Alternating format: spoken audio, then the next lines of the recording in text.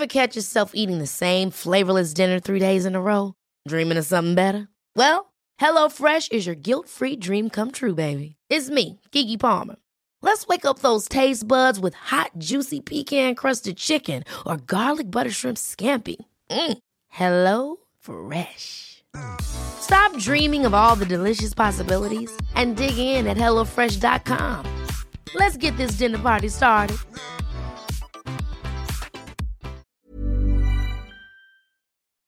Hey everyone! You know the guest of today's flashback episode is an actor, writer, director, and producer who has literally hundreds of credits to his name. Here's Seth Green. Ladies and gentlemen, you are listening to Unqualified with your host, Anna Faris.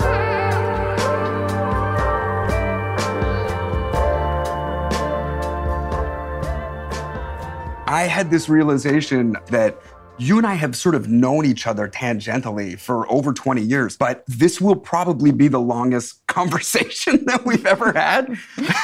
No, I was thinking about that. I feel like we would have bumped into each other at like those Nintendo release parties. Yeah. Back in like 2003. I've known about you for so long and been like attentive to your choices and your work for so long that it feels like forever. How would you assess my choices? You've been awesome. Because it's different. It's not only your material choices, it's your performance choices. And everything I've seen you in, you make such distinct performance choices that you're irreplaceable. And that's always the thing that I've known about you. Seth! So I think we've got so many people in common and we've known of each other and like bumped into each other enough times that I know we've met in person a handful of times. But I realized like we've never hung out. We've never had this long a conversation. So I was excited as well. Oh, Seth. Thank you so much for doing this. Yeah. I am so glad to be talking with you. It's mutual. But it is interesting to embark on like an intimate conversation, especially how we know each other, which is through like how you summed it up, 20 years of knowing and like mutual admiration. And now here we are. Yeah, podcasting though, don't you? It's like, I don't know. I think as an actor, I've always been comfortable with oversharing because I've done a lot of interviews. I've walked a line between what is my real life and what I'll share publicly or what I'll reserve for myself or for friends. But just that habit consistently over the entire time I've been working has gotten me very comfortable with candid conversations with strangers. I agree. In fact, so much so that I don't even know if I have much ability to not have more intimate conversations. I know. Well, this is an interesting thing. Do you find that that helps you or hurts you? Because I find that my accessibility tends to create an implied intimacy with a stranger that I may not be sharing. And so I'll speak so candidly with somebody about something that's happening, and then I won't see them for 7 years. And I literally won't remember our interaction. They're like, you don't remember my grandmama just died? And you gave me these sage words that I've lived by for the last 7 years? And I obviously feel terrible for not recalling at all what they're talking about. I do sometimes think that I think sometimes I give a promise of an intimate friendship because my conversations are intimate. And it's not that it's disingenuous. It's just that I don't have the time. Yeah. Well, I don't know if anybody actually, at least within this business, holds each other not accountable, but like takes offense to that. Everybody that's successful is working all the time. And then if you've got a kid or a family or like a life outside of this business, your time is just absorbed. I have really tried to not get my feelings hurt. And I've reminded myself consistently that these are the interactions that we get. This is our community and everybody really understands. Dax said something at one point. Darcy Carden was on his show and she was talking about the invitation to the party and feeling like you're always going to get kicked out of the party. Like you've gotten invited and then you're inside and then someone's going to figure out like Eyes Wide Shut style that you don't have the password and you got to get out. And Dax was so considerate about that. He's like, you don't ever really get kicked out of the party. You just take your own time off and you rewrite your narrative. Whether you're Michael Keaton or Eddie Murphy or anybody that has like seemed to have a gap or come back in a big way, or even just running into each other at the Emmys and expressing that it's been like, oh my God, a year since we've seen each other, we should get a dinner or something, and how improbable that date really becomes. And we couldn't be in more of a comparative, competitive industry. And especially like most of us, when, you start out, you're auditioning, you're hustling all over town. I wonder about our relationship as actors with rejection. If we're better at it because we expect it. Like when you would audition, you don't audition anymore. I still do just because You do? Yeah, because I like to prove it. I like to too. The casting person or the audience has got comfortable in seeing you in a specific way, and you kind of can't hold that against them. But if I've got an idea about something and nobody believes me, like they're not going to give me an offer, I will absolutely audition. And then if I'm not it, I'm not it. That's the only thing I've gotten better at over the years. When I was young, maybe even 17 or 18, a friend of mine's dad was a director, and he directed a very prominent movie that cast like actual stars in it. And we got to watch the audition tapes. Really? Yes, with famous people. And the biggest thing that I noted was a couple things. One, who was off book and who was not, and what a difference that makes to the viewer, whether you are sort of basically memorized and partially interacting versus really knowing the words and having an opinion and expressing a point of view, how different that was. But then the biggest thing that I realized was you as the viewer can just tell if somebody's it or not, and especially if you're the director. So that gave me a real comfort in knowing that sometimes, no matter how good an actor, because we'd watch a tape and we'd be like, God, that's a great actor, but they're just not right for this role against this person in this movie. So that made me a little more comfortable. That's always been my feedback when I get rejected. Yeah. How are you about that kind of rejection? Because I started so young that I had to compartmentalize it at a very young age. Yeah. I learned to not tell anybody, like to not talk to my parents about it. I would never call my agent and ask if I did well. Yeah. My pride kind of took the wheel.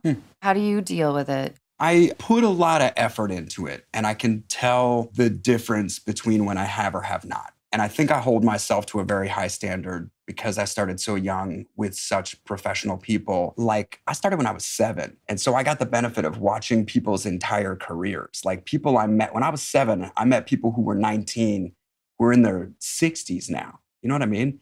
And I paid close attention, both looking back and staying current. So I felt like I had really good perspective on what a career could be or where choices were important. And it's not just about just right now. You have to be thoughtful about assembling things in a certain order.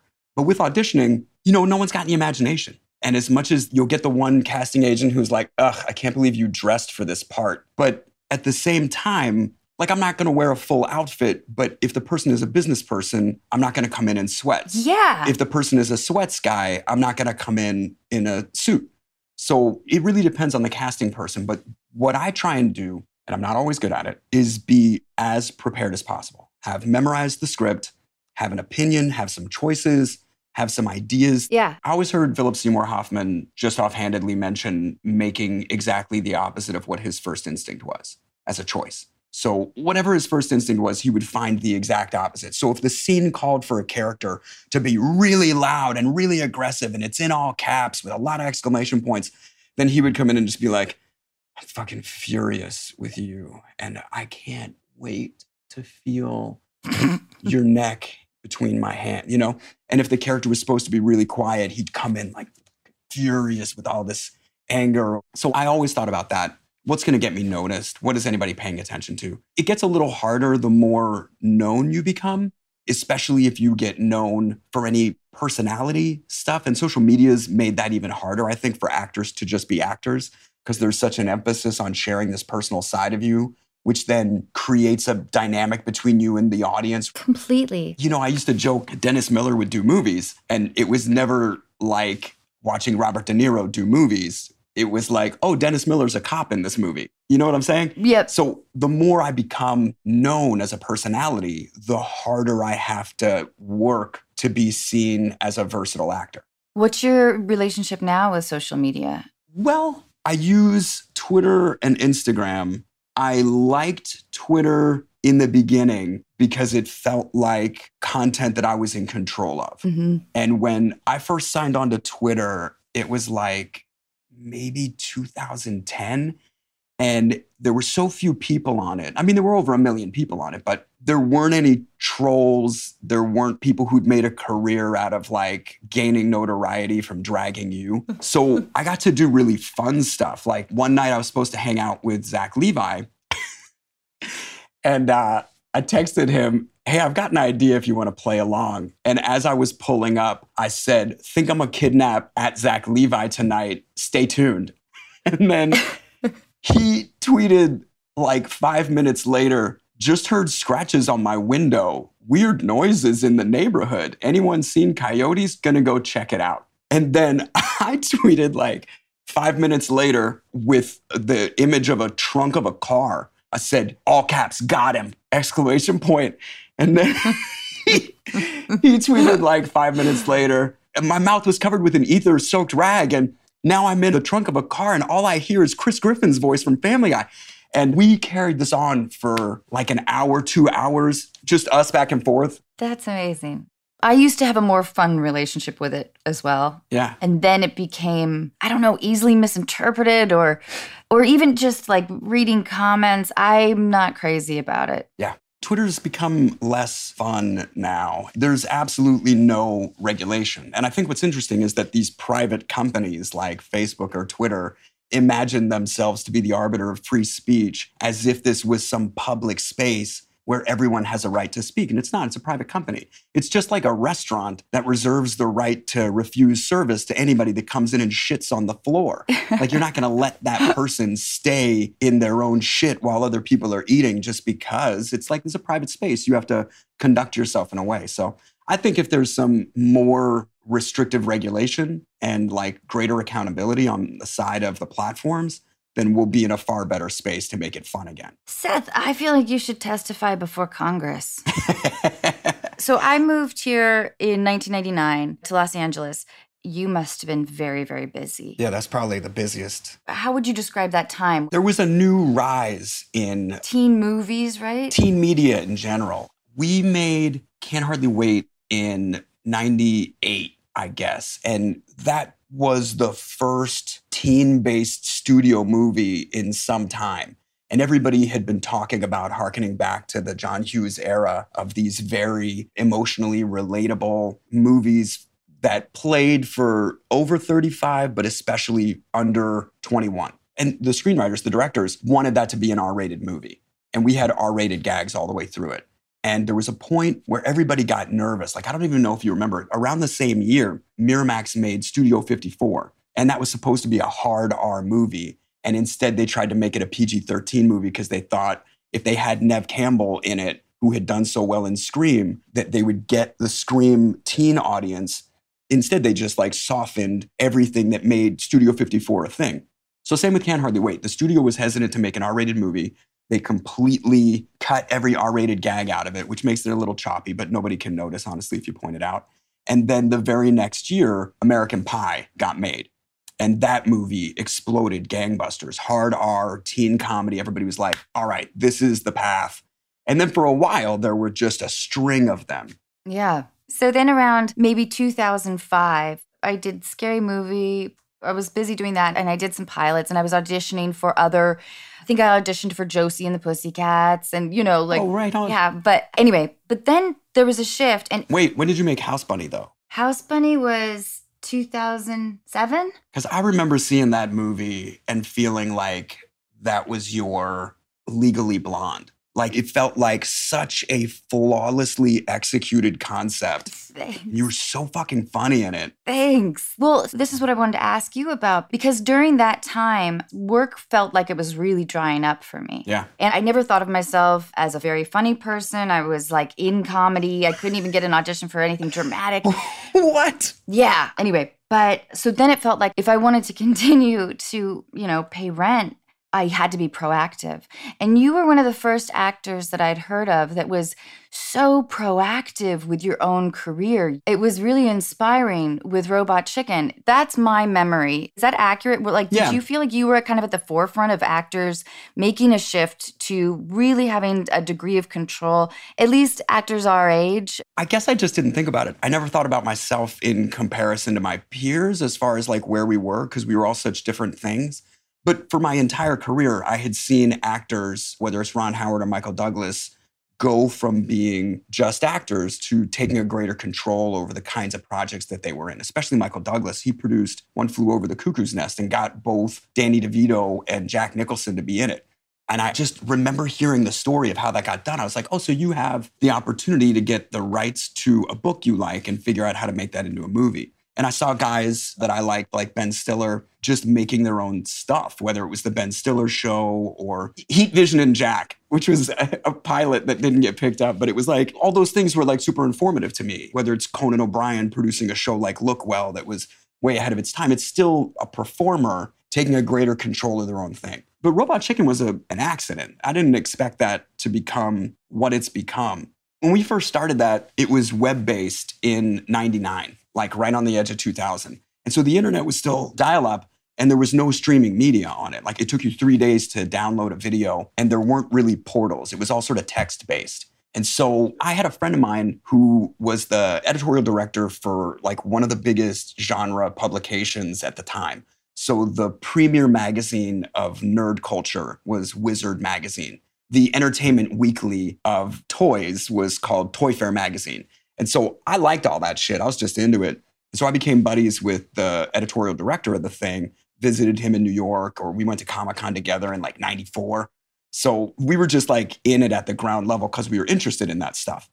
And then I had an idea. I was supposed to go on Conan for like Austin Powers 2. And I had seen smart people like Fred Armisen or Dana Gould, instead of doing an interview, do a bit. Or I'd seen like Bruce Willis go on Letterman and do some big bit instead of like an interview. And I thought, oh, wouldn't that be fun? And so I called my buddy and I'm like, I had an idea. I know Conan got this promotional thing made from Hasbro, like an action figure of himself. And I've got one that was from Austin Powers that's probably in scale against his 12-inch, my 5-inch. I thought that'd be really funny. And I said, do you know anything about stop motion? Like, I've been interested in it, but do you know anything about producing it? He's like, I have no idea, but we've done a lot of toy photography. So let's do some research. He and I kicked around a lot of places. We called like Aardman and we tracked down the Kyoto brothers. And we were just like, how do you do this? And we wound up working with these guys who went on to develop an animation studio called Screen Novelties. They're awesome guys.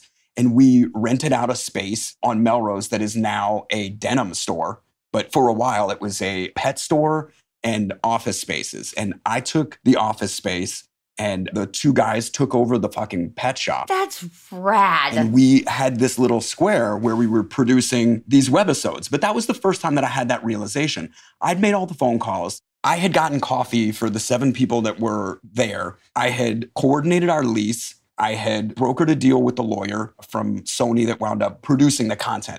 Because it was as simple as they're like, hey, we don't know what the web is. We don't know if this is going to work. But Sony was trying to develop a linear content portal like YouTube back in 99. And they invested heavily in it because it was sort of like, nobody knows. There's no rules. There's no laws. So they were like, well, let's get a bunch of creative people who know how to stretch a dollar.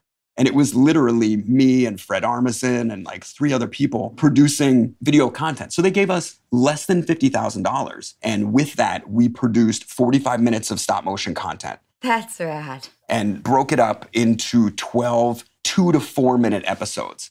And then, the whole platform spectacularly failed. But my partner and I were like, I don't know, I think this is something. I don't know what it is, but I think this is something. So that's in about 2000. And we started shopping it around. I was calling MTV and Comedy Central and Mad TV because we thought maybe it was interstitials. We thought maybe it was something like Liquid Television. I had been a fan of the Spike and Mike Sick and Twisted Festival of Animation in La Jolla, which was where Beavis and Butthead and South Park premiered. So I knew all these people and I was deep in this world and I was like, this is something. When we started that first day of production for that Sony thing, and I had made all the calls and I had the keys to the space, I had this realization that that's what producing is. So right in that moment was the very first time I understood what it is to produce and why it is that the producer of the film accepts the Best Picture Oscar, because they're the one who took this thing from an idea to distribution. And they're the one that made it happen at every step, that gave every artist, that gave every employee what they needed to be able to render their best services. And at the end of the day, we made 45 minutes of content. So I realized in that moment I was a producer. This is what producing is.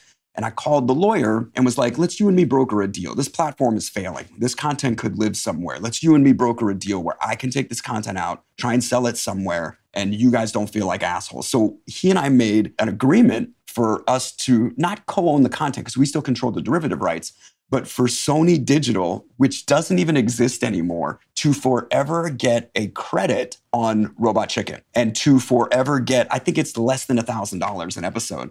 They get a royalty fee built into it because they produced the derivative content. But we spent 4 years between the time that I got that lawyer to agree and when we sold it to Adult Swim. And some of that is just the culture catching up. It's the formation of YouTube. It's the sharing of short comedy. It's the growth of a renegade platform like Adult Swim, which was only available after midnight on fucking Sunday. Right. So nobody's even watching this weird, mad stuff. But the head of the company at the time, Mike Lazo, who's since retired, he met us in some shanty type rental and he had already watched our 45 minutes. And he said in the meeting, I don't like stop motion. So we were like, what are we doing here? And he said, but I like this. This is weird. This is funny. How do you guys feel about making quarter-hour episodes? And I was like, what's quarter hour? He was like, 15 minutes. I was like, oh, sure. But this kind of way, where it's sketch-based, where it's compact. And we were like, sure. And next thing we knew, we'd made a deal with Adult Swim to produce 20 quarter hours of a show that had no title. And we had to figure out how to do that. So all of a sudden, we were doing that. That's amazing. It's a weird pivot. I tried in the first season to still make movies, but it's a 14-month production. So at one point during the production of our first season, I flew to London and Hungary to make a movie. And first of all, the time change between those two made it very difficult for me to not work 24-hour days. But that's pretty much what I was doing. Oh. I would finish a day on set where I had performed my hardest, and then I would finish my night up having either teleconferencing with my partners or watching downloaded media to make edits. And it was nuts. When I was in Hungary, the hotel had no Wi-Fi except on the balcony. So it's snowing there. And I'm literally sitting bundled up with like an umbrella, trying to have meetings with my partners at the equivalent of 3 a.m. Oh, God. So I came back from making that movie and I was like, I think this is untenable. When I'm making this show, I think I only have to be making this show. There's no way for me to do both. Yeah. And for the first 3 seasons, the studio that we were working with compressed the time between seasons to only a month or 2. So you have to imagine you work for 12 to 14 months and then take a month off and immediately start that same marathon. And by the 3rd season, I put it in my contract that from the time we deliver our last episode, we have a guaranteed 6-month gap until we start writing again. Amazing. And nobody likes that. Nobody but me likes that. Everyone else is like, let's just get back to work. And I'm like, no, let's take a minute and let this all be fun again and then get back to work. What an amazing journey. Damn, you work hard. Planning for your next trip? Elevate your travel style with Quince. Quince has all the jet-setting essentials you'll want for your next getaway, like European linen, premium luggage options, buttery soft Italian leather bags, and so much more. And is all priced at 50 to 80% less than similar brands. Plus, Quince only works with factories that use safe and ethical manufacturing practices. Pack your bags with high-quality essentials you'll be wearing for vacations to come with Quince. Go to quince.com/pack for free shipping and 365-day returns. Hey, it's Ryan Reynolds, and I'm here with Keith, co-star of my upcoming film, If, only in theaters May 17th. Do you want to tell people the big news? All right, I'll do it. Sign up now and you'll get unlimited for $15 a month and 6 months of Paramount Plus Essential Plan on us. MintMobile.com/switch. Upfront payment of $45 equivalent to $15 per month. Unlimited over 40 gigabytes per month. Face lower speeds. Videos at 480p. Active Mint customers by 531.24 get 6 months of Paramount Plus Essential Plan. Auto renews after 6 months. Offer ends May 31st, 2024. Separate Paramount Plus registration required. Terms and conditions apply if rated PG.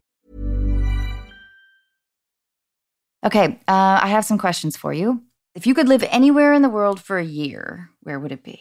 That's tough. I mean, there's a lot of places that I love, but there's also plenty of places I haven't explored. So my favorite city in the world has always been New York. And one of my favorite places in the world has always been Central Park. But New York has changed so much, and I haven't lived there in the last many years to know if it feels the same to live there. So I'll probably say something like Paris, which would force me to learn French. Oh, I thought you were going to tell me that you were going to set up a tent in Central Park and get to know the city again. Yes, I've taken over the castle like Nick from Family Ties in My Demon Lover. Is that too deep a cut? No. How far over your head was that? That's such a deep cut. It was over my head. I admit it. That's okay. But did you ever watch the TV show Family Ties? Yeah. At one point, Justine Bateman started dating a guy who was like arguably the dumbest person on the planet. And then he went on to make movies. And one of the movies was called My Demon Lover, which was just broken down on how did this get made as one of the most insanely ridiculous movies of all time. I won't even get into the premise. There's just a fact. There's a castle in Central Park. And in this movie, they posited that this demon had been squatting in that castle, which was madness. So that was where that cut came from. Okay.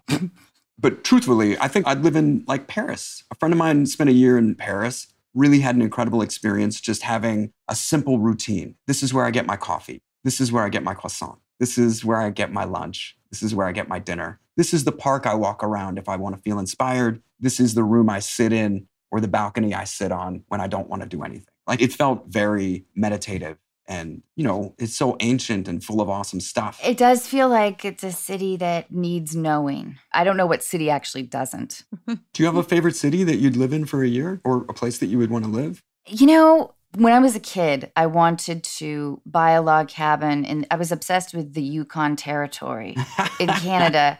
I loved being alone, and I liked reveling in my own loneliness. Yeah, I feel you. Yeah. Did you ever get to visit or did you ever spend time in a log cabin or? No, not really. I shot a movie in Regina, the capital of Saskatchewan. Have you been there? Have you ever shot there before? I have not. No, but I've shot in Calgary and Toronto and Vancouver and did the drive. You did? I stopped in Whistler on the way to Squamish. Oh, God, what is that place called? Banff? Banff. Thank you so much.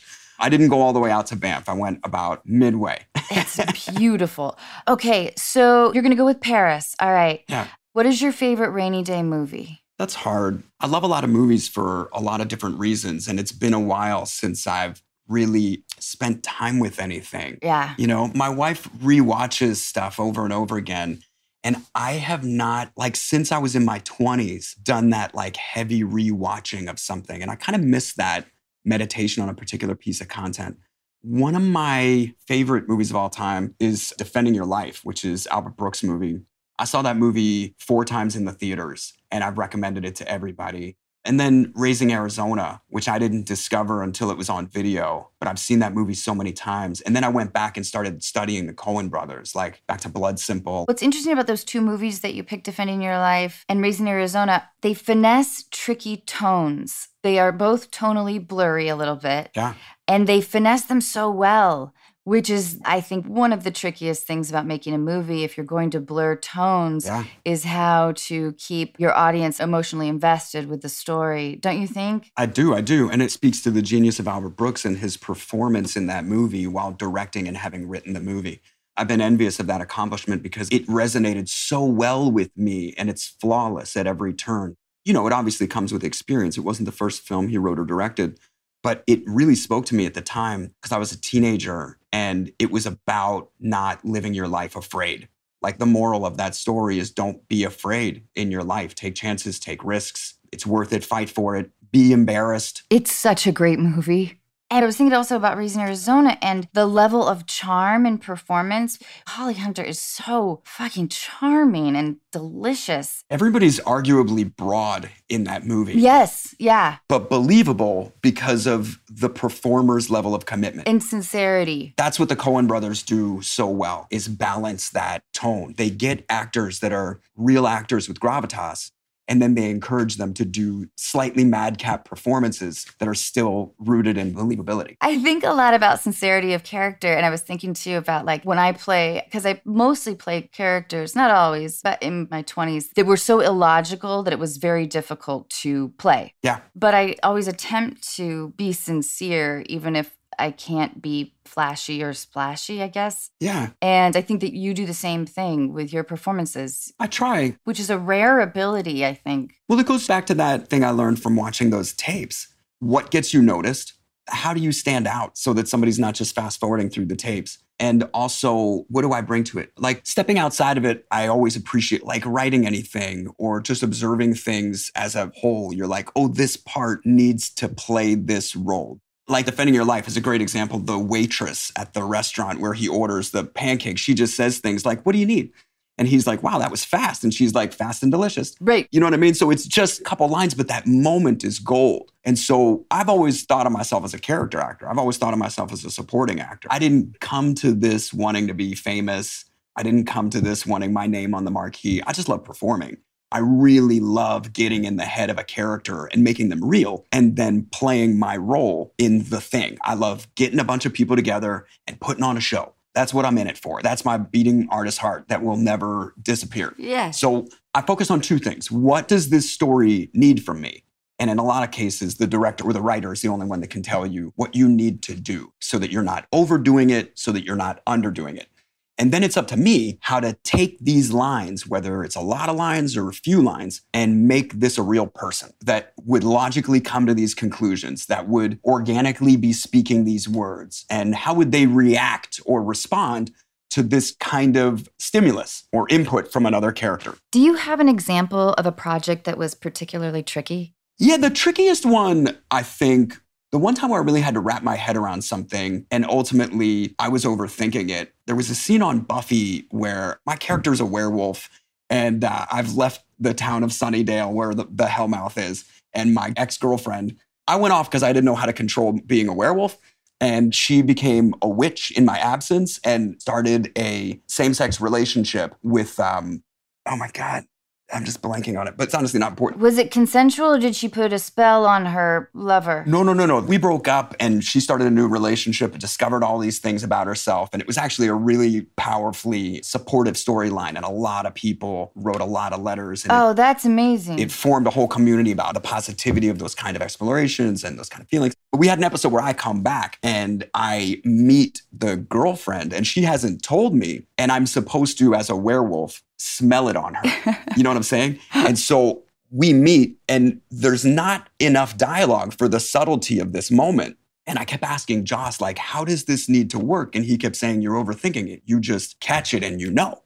And I was like, I'll just try it. And when we did it, I still felt like this was too abbreviated of a moment.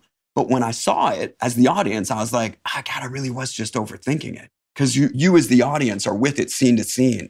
And then this moment is just that moment. You're so right. I'm sure I've overthought way too many things. Yeah, but it is about me as an actor wanting to be sincere in the moment, even if something's a farce. Like, even if you're making Clue, you need all those people to believe what they're saying, no matter how madcap it is. So that's the work that I do. I make it real for me in my head so that I can react appropriately, but also have a position with my lines, whether they're few or many. Well, and even on like a base, I think this larger concept can almost be condensed into like the idea of when you're carrying a suitcase or a bag of groceries. Yes. And you need it to be actually heavy. I can tell when people are holding empty coffee cups right on TV. Yeah, and as an actor, you don't necessarily want to be lugging around something heavy, but you kind of need those, at least I do. Me too. Or shoes. I have a big shoe thing with my characters. And I also had to wear wigs a few times. That really messes with my head. Does it change when you see yourself, though? Because I've done a bunch of prosthetic makeup, and I forget that I'm wearing it. And then the second that I see myself, I'm like, right, I'm this guy. Same thing with like a wig or a fake beard or something. If I'm not seeing it, then in my head, I'm not thinking about it. But the second I see it, the outfit, when I get the hair just right, then I feel like, right, this is the difference between me and this character. You're right. Like with the house bunny, wearing those costumes changed me, you know? Yeah. Could not. All right. So on what occasion do you lie, Seth? I don't like lying. And that gets me into precarious positions. But I also understand where I don't need to be forthcoming and where being forthcoming would compromise or hurt someone else. And so those are the only instances where I don't lie. I'd say I withhold. But I pride myself on the validity of my word, and that when I speak, it is the truth, and that when I make a promise, that I honor it. And that's the most basic thing that I keep for myself. You know what I mean? Because when I was younger, when I was like a little kid, I lied all the time about whatever because I was scared and super insecure. And then the older I got, the more I realized how important it is to be trustworthy, to be responsible, to be honorable and dependable. And so I kind of made a conscious choice just to not lie. I love that. All right. What was your first love like? My first love, look, I gotta warn you, I was romantic from a very young age. And I think I scared a lot of girls with my overtures because I went for it in an embarrassing way. I want to hear about this. I did all of it. I mean, I walked a mile in the snow to bring my first grade girlfriend a box of chocolates on Valentine's Day. Oh. You know what I'm saying? I've made books. I've hand sewed stuffed animals for people. I've made very romantic gestures. Does that mean your heart's been broken a lot or? Oh, yeah. Yeah. Oh, yeah. I've taken a lot of heartbreak. But it's okay. I think it's important. I think it's important too. And it's sort of the same thing as a role where you realize there's nothing wrong with you. You're kind of perfect. You're just not perfect for me. I love that. Okay. What is a trait you dislike in others? Dishonesty. What's a trait you dislike in yourself? Impatience. Okay. What was your first job? So the very first, well, is that true? Because I raked leaves and shoveled snow around my neighborhood for money. And I feel like it was before I started acting, but it might have been after. I'm trying to crunch the numbers because the first official job I got was the year I turned 7. And I did a slew of commercials in that year and even got to do guest spots on a soap. And I was just so hungry. Do you remember enjoying it? Oh, yeah. Oh, yeah. And I assume your mom took you and... She took me, but she did not want to. I drove that train the whole time. That's amazing. It's a weird thing. And I realize how rare that is just by having so many friends who, by the time they were graduating, still were unsure of what they wanted. And I'd already been almost 10 years into a career. Yeah. Okay, what qualities do you look for in a friend? Honesty, integrity, a casual ability to converse, the ability to both have a conversation and also comfortably sit in silence. Yeah. Okay, what talent or ability would you most like to have? Oh man, I would love to be able to slam dunk a basketball, but that falls into several other categories. There was a point in time where I really was very serious about learning to fly planes. Oh. I got to make a movie and I had to get 12 hours of tarmac training just to be able to use the pedals and understand the mechanics of it. And then we flew this fucking plane into the air and shot scenes of me in the pilot's seat because the yoke is switchable. Uh-huh. And the guy who'd been teaching me operated the yoke with the throttle and everything for the takeoff. But I had to operate the pedals for the takeoff because the pedals aren't on either side.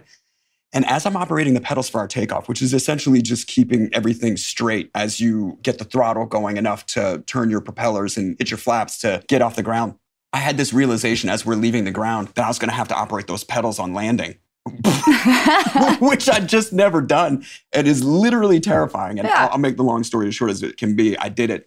And in that moment, realized that it really was just that. It's as simple as driving a car and learning to drive a vehicle. You just have to understand all of the instruments. You have to understand what everything means. You have to know how to handle an emergency, and you have to be able to keep your wits about you should one arise. I did see you kind of wipe your brow as you started to tell this story. Yeah. It's one of the scariest things I've ever done. Truly one of the scariest things I've ever done. Just because we're coming in for a landing. Fuck. And I don't have the yoke, but I'm on the pedals. So this guy and I have to coordinate flawlessly. Also, the cameraman was squeezed into the cargo of the thing. Oh my gosh. And when we both realized at the same time that I was going to be operating these pedals on takeoff and landing, that I'd never done this before, we both locked eyes like, oh my God, I'll do my best not to kill us all. The last thing I want to do is break this plane. Okay, what qualities do you look for in a romantic partner? Well, I've been married a little over 10 years now, and my wife and I were friends for a year. I was going to ask you how you met. Okay, yeah. Yeah, we met at Golden Apple Comics for their grand reopening because we were both friends with the family that ran the place. So we're both such nerds. We had moved to California and, independent of knowing one another, sought out a home-based comic shop and found the same one and had a similar experience of becoming friends with the family that owned it and frequenting the place even though we never met. So we met at the grand reopening. She had been asked to take pictures. Photography is a hobby of hers. And I was there signing a comic that I'd created with a buddy of mine. And so we met very briefly in that moment just to say, hi, I'm Claire. I'm the one who's going to be taking your picture. I'm not weird. And I was like, don't even worry about it.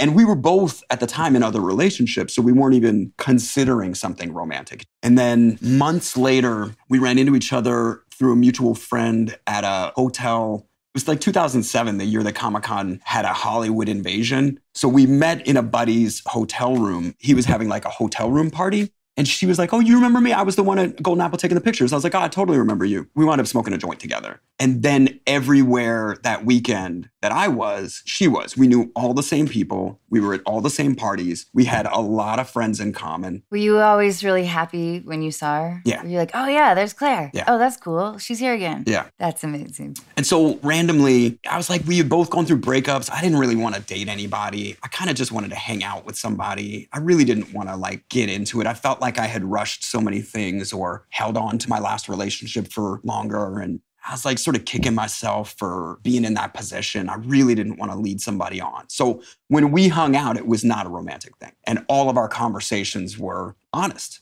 and without any attempt to obfuscate. Like we weren't trying to deceive each other at all. We were just like, hey, are you my friend?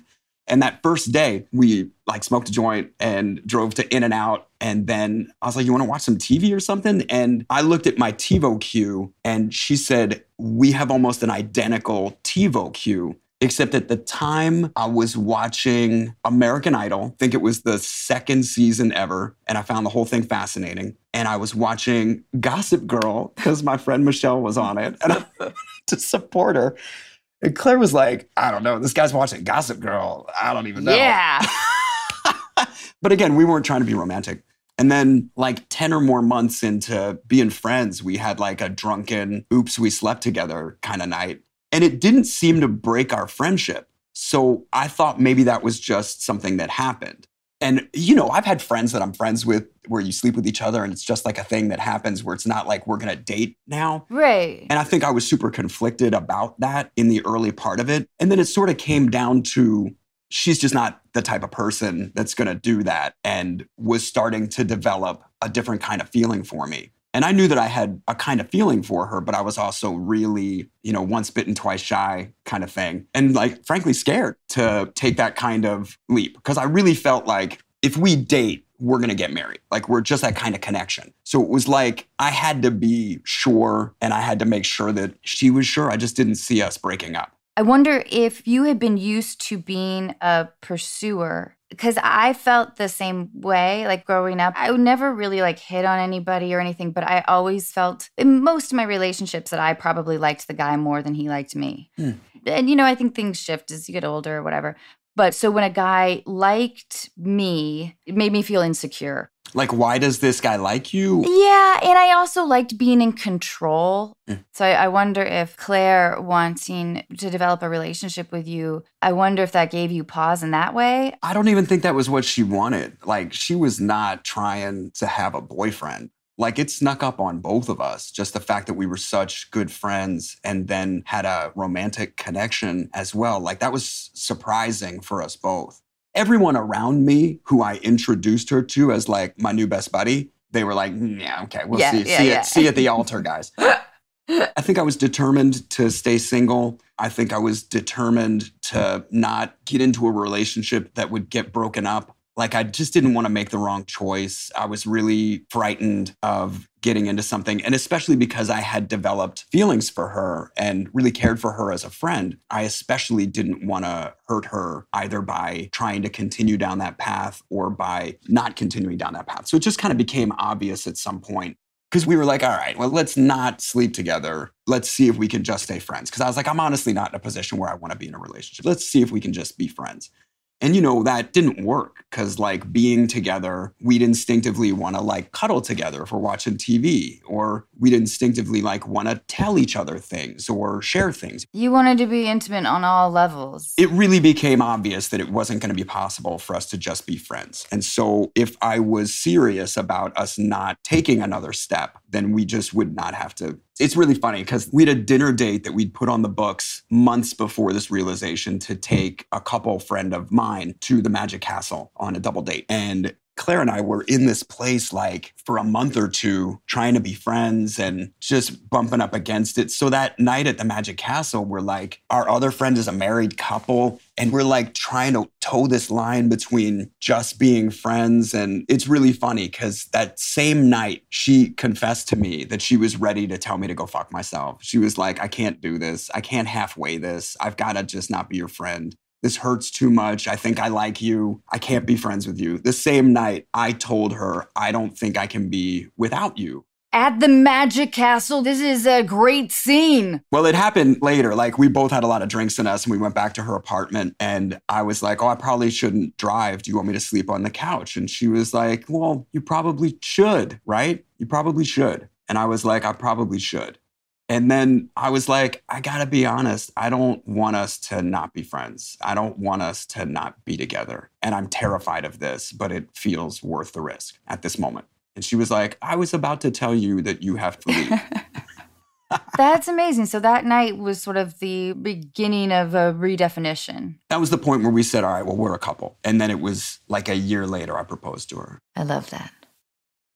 Okay, so I hear you're a big Star Wars fan. How would you rank them? So if you consider all Star Wars canon viable in this list, yes, that includes like the Clone Wars cartoon or Rebels or The Mandalorian. Oh, shit. Then I made a list. Who did I even do this for? I can't even remember now. It was another podcast and they were like, we want you to do this. So I started doing it. Well, my favorite is still Empire. The Empire Strikes Back. The original sequel. It's chapter 5, technically, but it's the second movie that ever came out. Okay, so it opens with after they've been given their medals in the first one. Yes. Okay. The Empire Strikes Back is all about them getting tricked. They go to Cloud City. Boba Fett takes Han Solo back to Jabba the Hutt. Darth Vader reveals to Luke Skywalker that he's his father, which is the secret that Ben Kenobi has kept from him. Which one has the sand pit? That's the next one, the Sand Creatures in Jedi. It's pretty tough. I will say this, my list goes all over the place, but my number 3 after Jedi is the Clone Wars series. The animated series is one of the best, most viable pieces of Star Wars content ever produced, and it's like 6 seasons long. Okay. Some of the episodes are a little iffy, but especially as it gets into the last 4 seasons of it, it is all so good. And it's all the canon that they're exploring in the new show, The Mandalorian. Okay, what's your least favorite? Which one, disappointed you? Right, so it looks like the last one, number 14,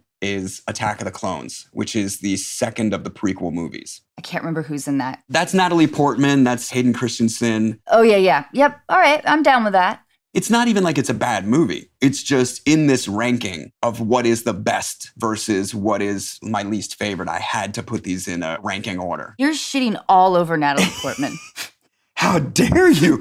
I was such a stan for Natalie Portman so early. I saw her in The Professional. And I was like, yo, this kid is going to be enormous. Even her in Garden State, she's the best. What I loved about, I think, the first 3, nostalgia, of course, I can't separate the early viewing, when you see a movie at age 9 or whatever, you love it. They're all great. Sure.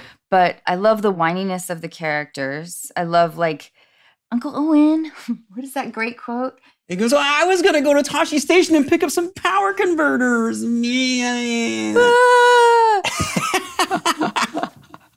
Okay, but then this leads me to another question before we get on to the other things.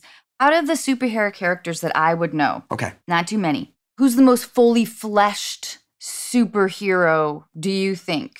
That's really hard. It really is, isn't it? It's a question that a naive person would ask. Well, it's also in the comics, when you're talking about mainstay characters like Batman or The Flash that have been around for, 60, 70 years. Yeah. They've been written in so many ways. You could argue that there's a completeness to their characterization.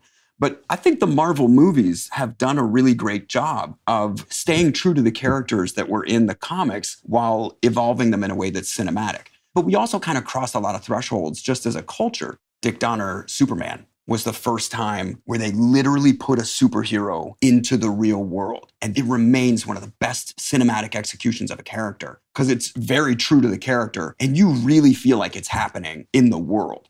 You buy that is a superhero, a god in a world that is viably of human beings. But over the years, culture's gotten a little, like we've stopped making Halle Berry Catwoman and we've stopped making Ben Affleck Daredevil. And you have instead like the Netflix Daredevil. And whatever Catwoman shows up in whatever new Batman movie will be categorically different than the silliness that the studios were trying to peddle to us earlier. You're right. That's a really fair point. It is interesting to be able to shift a character, morph it into something that feels a little more relevant and more dimensional. Well, I'll tell you this. I never read a lot of Doctor Strange. He showed up in a lot of team-up comics that I read, and so I was aware of his miniseries, like when he fought the devil or things like that. But I never really cared about that character. And when I saw that movie, I was like, holy shit, Doctor Strange might be my favorite. This movie's incredible. Because we'd already seen so many catastrophic, the sky is falling Marvel movies. I was like, how are they going to make this anything new?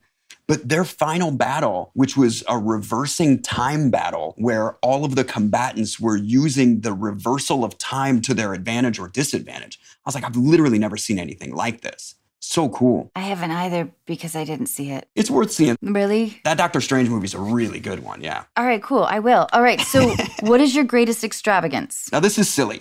I'm not an extravagant person, so I don't spend a lot of money on clothes. I've never bought like a fancy car. I had a Mercedes for a minute, but just because I really was driving a lot. And I was like, I at least want this drive to be pleasurable. So probably the most extravagant thing I've ever done.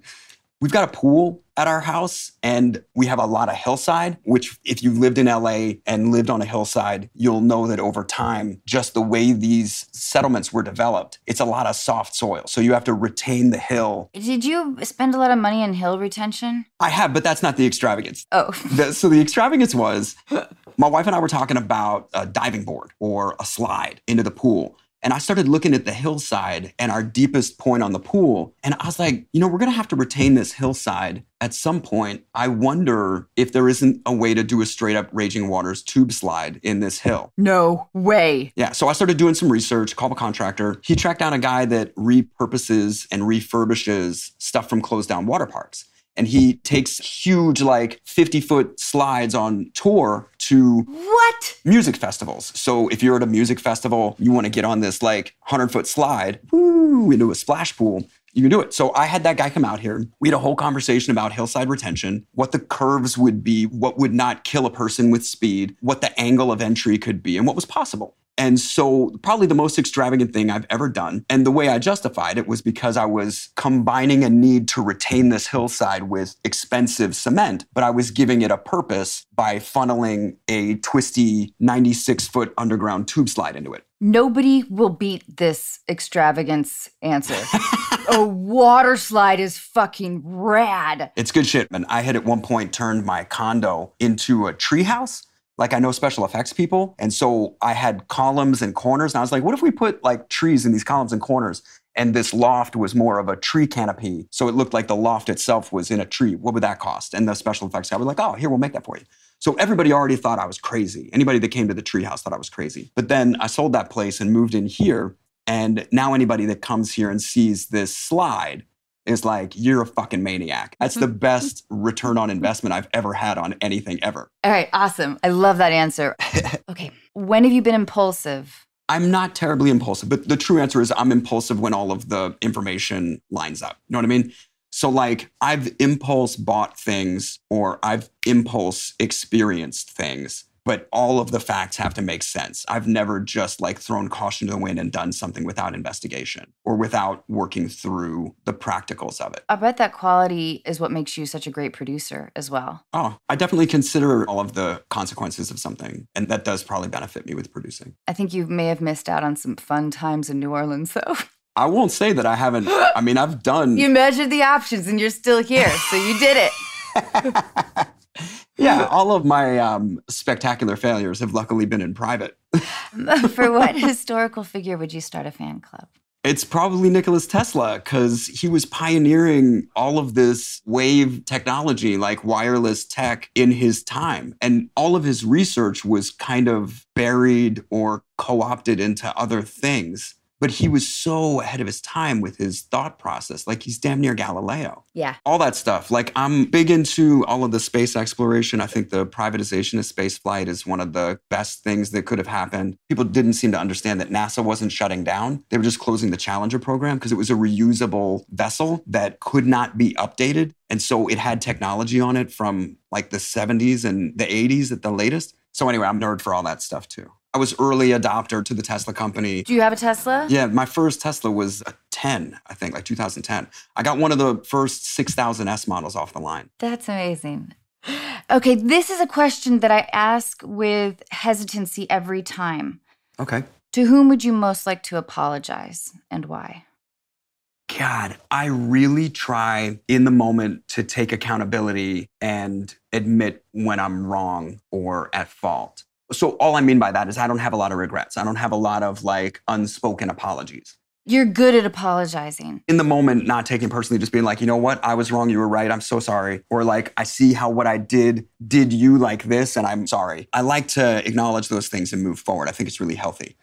But there's realizations that I've come to over time, and I have thought about going back and like writing a letter to this person or that person saying, all these years later, I had this realization about our last interaction, and I just wanted to apologize for my position. I now understand where you were coming from, where at the time I simply was incapable of it, but I haven't, and I don't know why. I'm probably like embarrassed and a little scared. Yes, I know. I'm with you. My apologies are still left unsaid as well. Well, like when I was young and got opportunities to meet with major studios about producing things or was trying to develop something with senior executives, I was very headstrong and wildly inexperienced and didn't quite understand the position that I was in, and that the people that were there were not actually trying to hold me back. They were trying to reconcile what I wanted to make to fit into what they were capable of making. And so, you know, I love confrontation, but I appreciate a civil debate. I like calmly referencing actual facts and then coming to a conclusion about it. And so I found myself in the position fairly often of getting notes or being told things by executives that I knew to be not true. And I had the facts to back them up. So I got into debates with people who were meant to be my allies, and I alienated them. It's very difficult, though, in this industry to figure out, like, a friend or foe or who is your ally. But I think the realization as I get older is that it's exactly what you said, is that if you're working with people, they want to nurture. You're not often brought into a situation with a combatant. Right. Especially if they're like an executive. But my buddy and I were just talking about this last night, talking about auditioning and how far you go, especially when you're known. Like, how far do you go? Because there's such a fine line between Patricia Arquette and Sean Young, right? Do you know both of those stories? No, Well, there's this famous story that Patricia Arquette, in auditioning for True Romance, peed on the floor when meeting Tony Scott, just like got some bad info. And she's like, this is what Alabama would do, so I'm doing it. That's a legend. But then there's the truth that Sean Young wanted the part of Catwoman in Tim Burton's movie and showed up on the Warner Brothers lot dressed as Catwoman trying to find Tim Burton. And he literally like hid under his desk so that he didn't have to see her. And she got labeled as like a crazy person for being passionately self-promoting. And so as an actor, you're always wondering, well, which is the risk to take? Right. But that's way off topic from apologizing. All right. Do you have a greatest regret? My regrets are any time I've like wronged somebody or done somebody wrong or hurt somebody's feelings. And there's so much of that you're not in control of that I don't spend a lot of time regretting it. Okay. In one word, how would you like to be remembered? So there's two things about this. There's the Egyptian prophecy that you exist for as long as your name is spoken. You have two deaths. There's the death that you experience, and then there's the death when no one ever says your name again. So I've always kind of thought that all of this is in the moment. And aside from accountability, you shouldn't be concerned with being remembered. Like, I'm not going to construct a mausoleum. I'm not going to have some Jim Morrison gravestone. I'm unconcerned about it. The work that I've given, I hope that that will live on. The entertainment that I've participated in, I hope that that will exist, but I'm unconcerned with people speaking my name. I'm all about the audience and the audience feeling the feels, whether they're funny or dramatic. I'm all in for that. But I don't think that anybody can really expect to be, like guys like George Lucas will forever permanently be a legacy legend. I don't think he was aiming for that. He just sort of happened to be so brilliant and good at it that he became this thing. Keanu Reeves said the best thing. He was on Fallon or Colbert or something, and they said, what happens when we die? And he said, well, the only thing I know for sure is that the people who loved us will miss us. That's beautiful. I thought that was so poignant. Yeah. So I think that's the best you can hope for, is to have made loving connections and for anybody that loves you to remember and miss you. All right. Last question, Seth. This one's easy. What's the meaning of life? Oh, it's 42. Everybody knows that. This is arrogant to even try and posit this, but the conclusion that I've come to, it's a John Lennon song. He says, last night the wife says, don't worry, when you're gone, you don't take nothing with you but your soul. And so since we really don't know for sure what is before this human existence or what is after this human existence, we only guess. It's only faith. For me, the meaning of life is connection, experience, memories, right? It isn't about accomplishment or money. It's about making connections and feeling feelings and having no regrets at the end and having a life of memories. I think that's really beautiful, and I share your sentiment. Seth, I can't thank you enough for doing this today. This was great. You're amazing. My pleasure. I would love to meet your wife sometime, and I would love to go down your water slide someday. Anytime. All right. Give me some advance notice so I can heat the pool. All right. I love it. Bye, Seth. Thanks again. Nice. See you again. Mom deserves the best, and there's no better place to shop for Mother's Day than Whole Foods Market. They're your destination for unbeatable savings, from premium gifts to show-stopping flowers and irresistible desserts. Start by saving 33% with Prime on all body care and candles. Then get a 15-stem bunch of tulips for just $9.99 each with Prime. Round out Mom's menu with festive rosé, irresistible berry chantilly cake, and more special treats. Come celebrate Mother's Day at Whole Foods Market. Hold up. What was that? Boring. No flavor. That was as bad as those leftovers you ate all week. Keke Palmer here, and it's time to say hello to something fresh and guilt-free. Hello Fresh. Jazz up dinner with pecan-crusted chicken or garlic butter shrimp scampi. Now that's music to my mouth. Hello Fresh. Let's get this dinner party started. Discover all the delicious possibilities at hellofresh.com.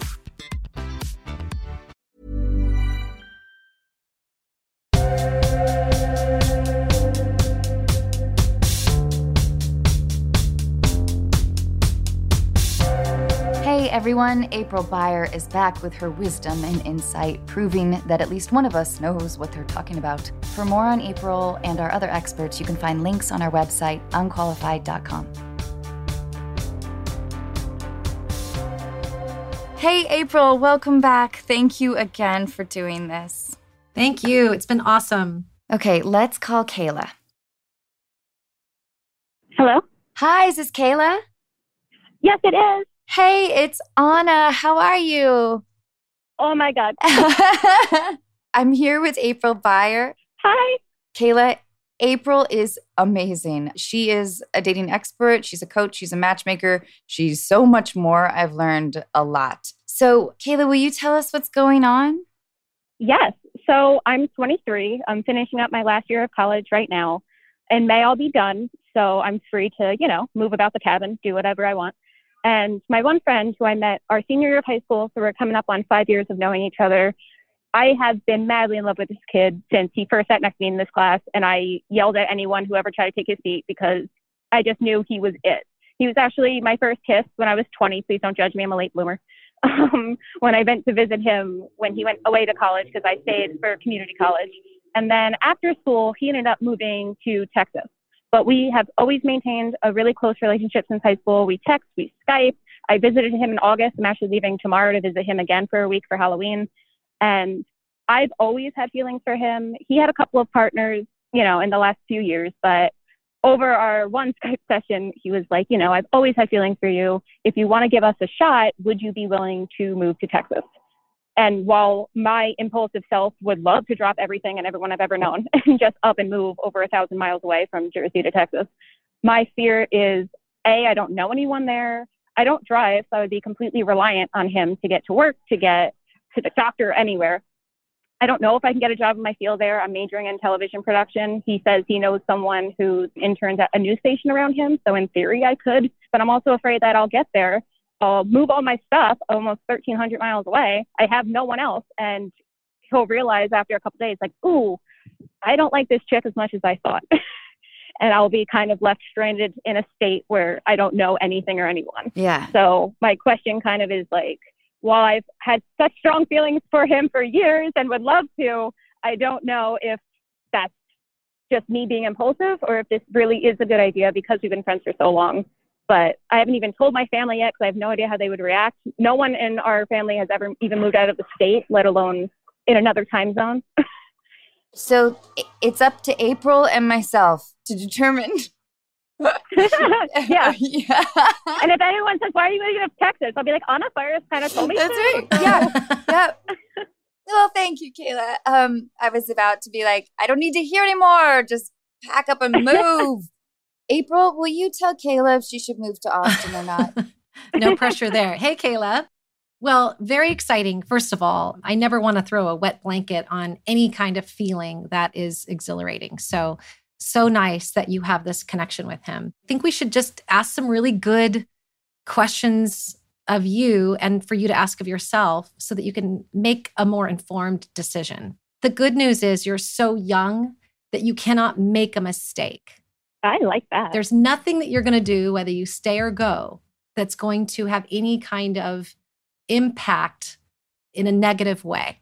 Okay. So that's the good news. It's not like you're leaving, a 20-year career or you have your own children and you own a home and you've got to sell it. Like that's the good news. So first and foremost, never make any decisions out of fear or scarcity ever. If he wants you now, he can wait. You don't have to make any kind of rushed decision. And anytime we make a decision that isn't in the light, meaning we haven't told everybody, tells me that there's more to do. You haven't told anybody yet. Yeah. Anna and I are the only ones that you shared this with. I feel so privileged. I don't know about Anna, but I feel privileged that I have this very secret information over here. Yeah. So I know you guys have been friends for a while, but how long have you guys been like romantically linked? So when we were in high school, he did have a girlfriend. They were on and off. So during their off periods, we would be very flirty, which I know is messy, but I'm glad it was years ago and not currently because that would be a red flag. Our sophomore year of college is when I would go and visit him and we would do stuff. So again, after he left then and he was so far away, he said he didn't want to do anything long distance. So he had other partners in the meantime. But since COVID started, we have been romantically linked with one another, I would say. But on and off for a few years, but consistently since February, March. Okay. Has he come to see you? No, just because he works full time and he can't quarantine for 2 weeks where I can. So I can get on the plane and then I can come back here and be okay, where he can't lose that much pay because he pays his own bills. And I'm very fortunate that I don't right now. And has he ever sent you a ticket to come see him? Yes, he purchased the first one and then paid for everything while I was there. So I purchased the second one and then I Venmo'd him for groceries and stuff because I want to be equal. And when you say since COVID, February, March, you guys have been romantically linked, how many times have you seen him? How many visits have you had since February, March? I went for a week in August and then I'm leaving tomorrow for another week. Oh, Kayla. Do you get a sense that you're more into him than he is to you? I do feel that way just because I'm a super open person. Everyone knows everything about me. No one ever has to guess how I feel. And he's not. So like in his birthday card, I'm like, you're so important to me. You're my favorite person. I adore you. And while he really appreciates it, that's just not how he expresses his affection. So I feel that way. I think also with my insecurities, I feel like everyone I know hates me.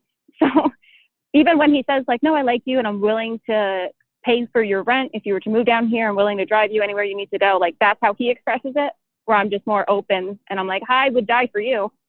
April, what do you think? It sounds like he's into her, yes? Kayla, reading your letter, the first thing I was worried about, of course, was this like a whim invitation? Right. And that's why I made him say it during the day soberly. And I was like, you kind of invited me to move to Texas. And he was like, yeah, if I didn't have feelings for you, I wouldn't ask to have you move here for me, to live with me, to pay your bills before you get a job, to help you find a job. Like he's invested, but he just doesn't express it as much as I do, which is fine. Not everyone's comfortable with it, but I definitely say it all the live long day. Well, April, now that she's going to see him tomorrow, how do you think that they should talk about this? You know, slow and steady wins the race. I'm sorry. There's just no reason to panic or to make any decisions that haven't really been communicated. Okay. You know, you said something really important. You're a communicator of feelings. He is not. Don't so easily discard that as meh, because one day that's going to be very important to you, that you end up with someone who communicates the way you do. It may not seem like it's that important right now, but trust me, it does become important. You're not necessarily insecure. It could be that, you know, when people don't communicate with us, they can bring up feelings of insecurity because they're not saying it, right? It's not enough that he's doing practical things. Right. He has to also be saying, you know, I can't live without you. The next thing, if you get there and you don't have a job and he's paying rent and you're in his place, his apartment, his friends, his car, you run the risk, and it's not a big risk, but you do run a risk, and you need to know about this, of watering down your chemistry. He then becomes leader, boss, daddy, protector, provider at a time where it might be too soon. You know, you've known each other a long time, but you had that week in August, and then you're having your 5-day little tryst starting tomorrow. In my opinion, it's not enough to have any kind of knowledge to make a move. Okay. And I know that's not what you want to hear, so I'm sorry. No, I really trust you guys with my whole heart, and that's why I wanted to ask.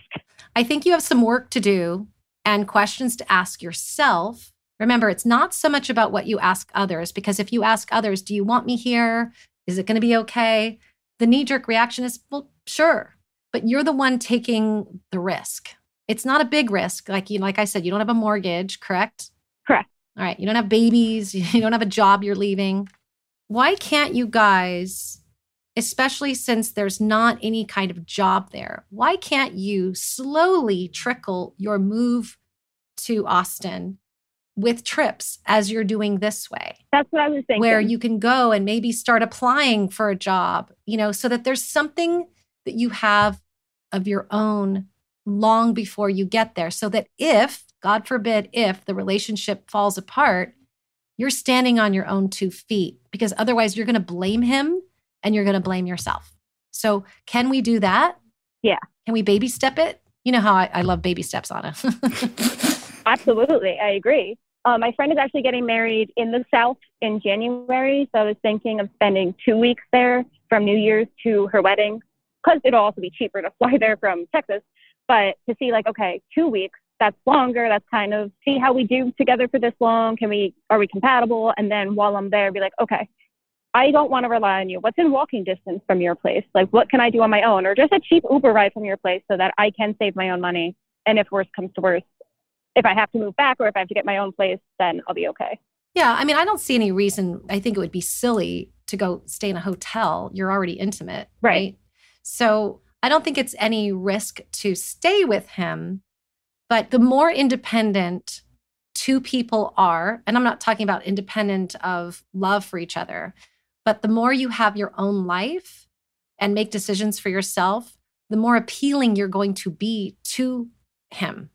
Because right now it's easy for him to say, come on, give it a try. And I've seen a lot of women get lost in the shuffle doing something like this.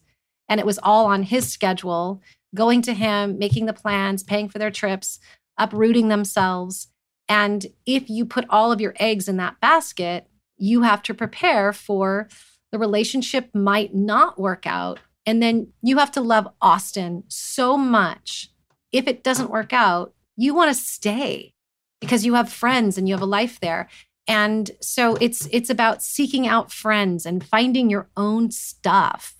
I just think it makes you safer and it makes you more appealing as a partner. Right. I also want to know, like, why you immediately go to, what if he says, I don't like this girl, you know, off with her head, as opposed to you thinking, what if I get there and I don't like him as much as I thought? Like, I'm just wondering why you run to the idea of him disappointing you rather than you disappointing him. April, can't we blame society for putting this pressure on us to be scared that the guy won't like us? Yeah, or the person 100%. won't like us? Mm-hmm. Women assume more responsibility. I would love to blame society. No, but the thing is, in my experiences, men have an equal responsibility as well to be generous in their love or their affection. And I don't know why we have to capture them. It's that old training, right? It's like, please your man. Yeah. You know, women tend to do more self-assessment of how could I have been better? What could I have done more? You know, women tend to blame themselves first, you know, before they blame their partner. It's normal. It's natural. For me, I'm also just an insecure person. I'm 23. I've never had a relationship.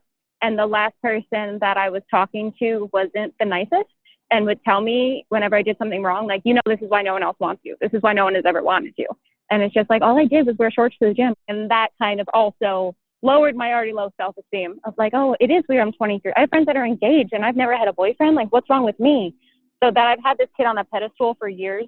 My first thought is definitely like, he's going to think I'm weird. He's not going to like me as much if I go there for an extended period of time. It didn't even occur to me that I would go and not like him as much. It's really hard to make a really good choice in a partner if you yourself haven't kind of course corrected your self-esteem, because that's the foundation to make every single decision. And the way people spiral when there's a breakup, they're spiraling not so much they miss that person, is that they're kind of in that torment of, oh my God, you know, who was I that I put myself in this position? And that can be lasting. So we don't know when this concept of when you fly, you got to quarantine, when that's going to end. But I kind of feel like the new year is going to bring some new answers for us. So what I would like to see is a lot more effort than just his ask. I would like to see him wanting to know you, wanting to know your life there, wanting to know your family, investing himself in your life, and at least a minimum of 6 to 8 months of a dedicated relationship before there's even a thought of moving. And if he says, I can't do this long distance for very long, so sayonara, then he wasn't invested at all. Because if he thinks you're somebody that he wants to live with and share a place with, he should be patient and not just look for instant gratification of like, well, I don't like long distance, so can you just move here and uproot your life? You're in a really good position to do it. You're in your last year of college. It's not going to cost you that much. Big deal. You make new friends. That is actually the best part of all of this. New city, new friends, pushing yourself to get involved in groups and activities and things that you love outside of him so that you're not just becoming friends with his friends. That's the best part of all of this. I love the idea of throwing yourself into a new city and not knowing anybody and not knowing your way around town and not having a community and building it. Like, that's so cool, because what's going to happen is you're going to build yourself through that. You will come out of that stronger, smarter, more social, more confident. Anytime you throw yourself into a situation like that, you get to see what you're made of. So I like that part. I do too. I love the messaging. Austin's a rad town in general, but I think, Kayla, you should be in love with the idea of that experience as a whole, as opposed to moving to, I don't know, the Yukon territory for this guy or whatever. I think looking at the entirety of the picture will be crucial. And just like April said, you know, if it doesn't work out between you and this guy, the idea that maybe you find an awesome life there in Austin if you're ready for that kind of thing. I think taking it in steps is really good advice. Hey, April, do you think that they should really broach the subject too much this weekend? I mean, it feels like it's almost too much pressure to put in over an intense weekend. I love that you said that. You have like a baby relationship right now, and you're making the baby run before it can even crawl. Go this weekend, have a great time. Don't ask questions that are leader questions to figure out if you should move there. I'm not even talking about asking him questions. While you're on the plane or however you're getting there, write down, like, what are the qualities I want in someone? How do I want to feel when I'm with my guy? What are the things that are most important to me? What are my values? And then as you're sitting there with him over the next 5 days, you're going to make a mental note, like box checked, yes, yes, yes. That has nothing to do with the move. Taking the move off of the plate, seeing how much he brings it up. Yeah. And just enjoying yourself. I think this is just a little cart before the horse.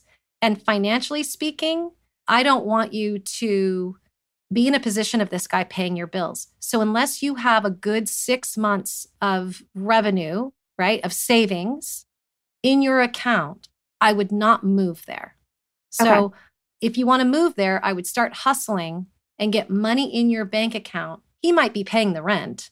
I don't think it's fair for you to get there and he's asked for half the rent, right? He could pay for dinners and things like that. But as far as your bills, if you put him in a position of paying for your life, you are stuck, because I think you're smart and I think you might get there and you might realize that he's not what you want. And a lot of young women, when they move in with a guy, they get stuck and they think they've got to make a relationship work because they're not empowered financially within the relationship. So be super careful of that. Get busy getting money in your bank. And so therefore, if and when you do go, you've got some cash to keep you sane and independent. Let him do what he wants to do, but don't make him responsible for your bills, because that sets you guys up for a possible derailment of your relationship that maybe didn't need to happen. My first marriage, I was the bill payer a lot the whole time. God, it's so hard. And I didn't mind it because I thought it was making him happy so he could pursue some other things. But I'm sure I resented him, but I think he resented me even more. It sort of bled into the other areas of everything in a way that I didn't anticipate. I thought I could rise above the financial stress. Does that make sense to you, Kayla? It makes so much sense. I'm a very impulsive person and I would move tomorrow. I wouldn't even unpack my stuff. The university can keep my bedding. Like, I would move immediately. So to actually put it into perspective, like, that's probably not the greatest choice you can make, because then you're stuck. It definitely makes more sense to spread it out. And you made a good point that if this is a long-term thing, then a couple of months here saving up shouldn't make a difference in terms of where we can go from there.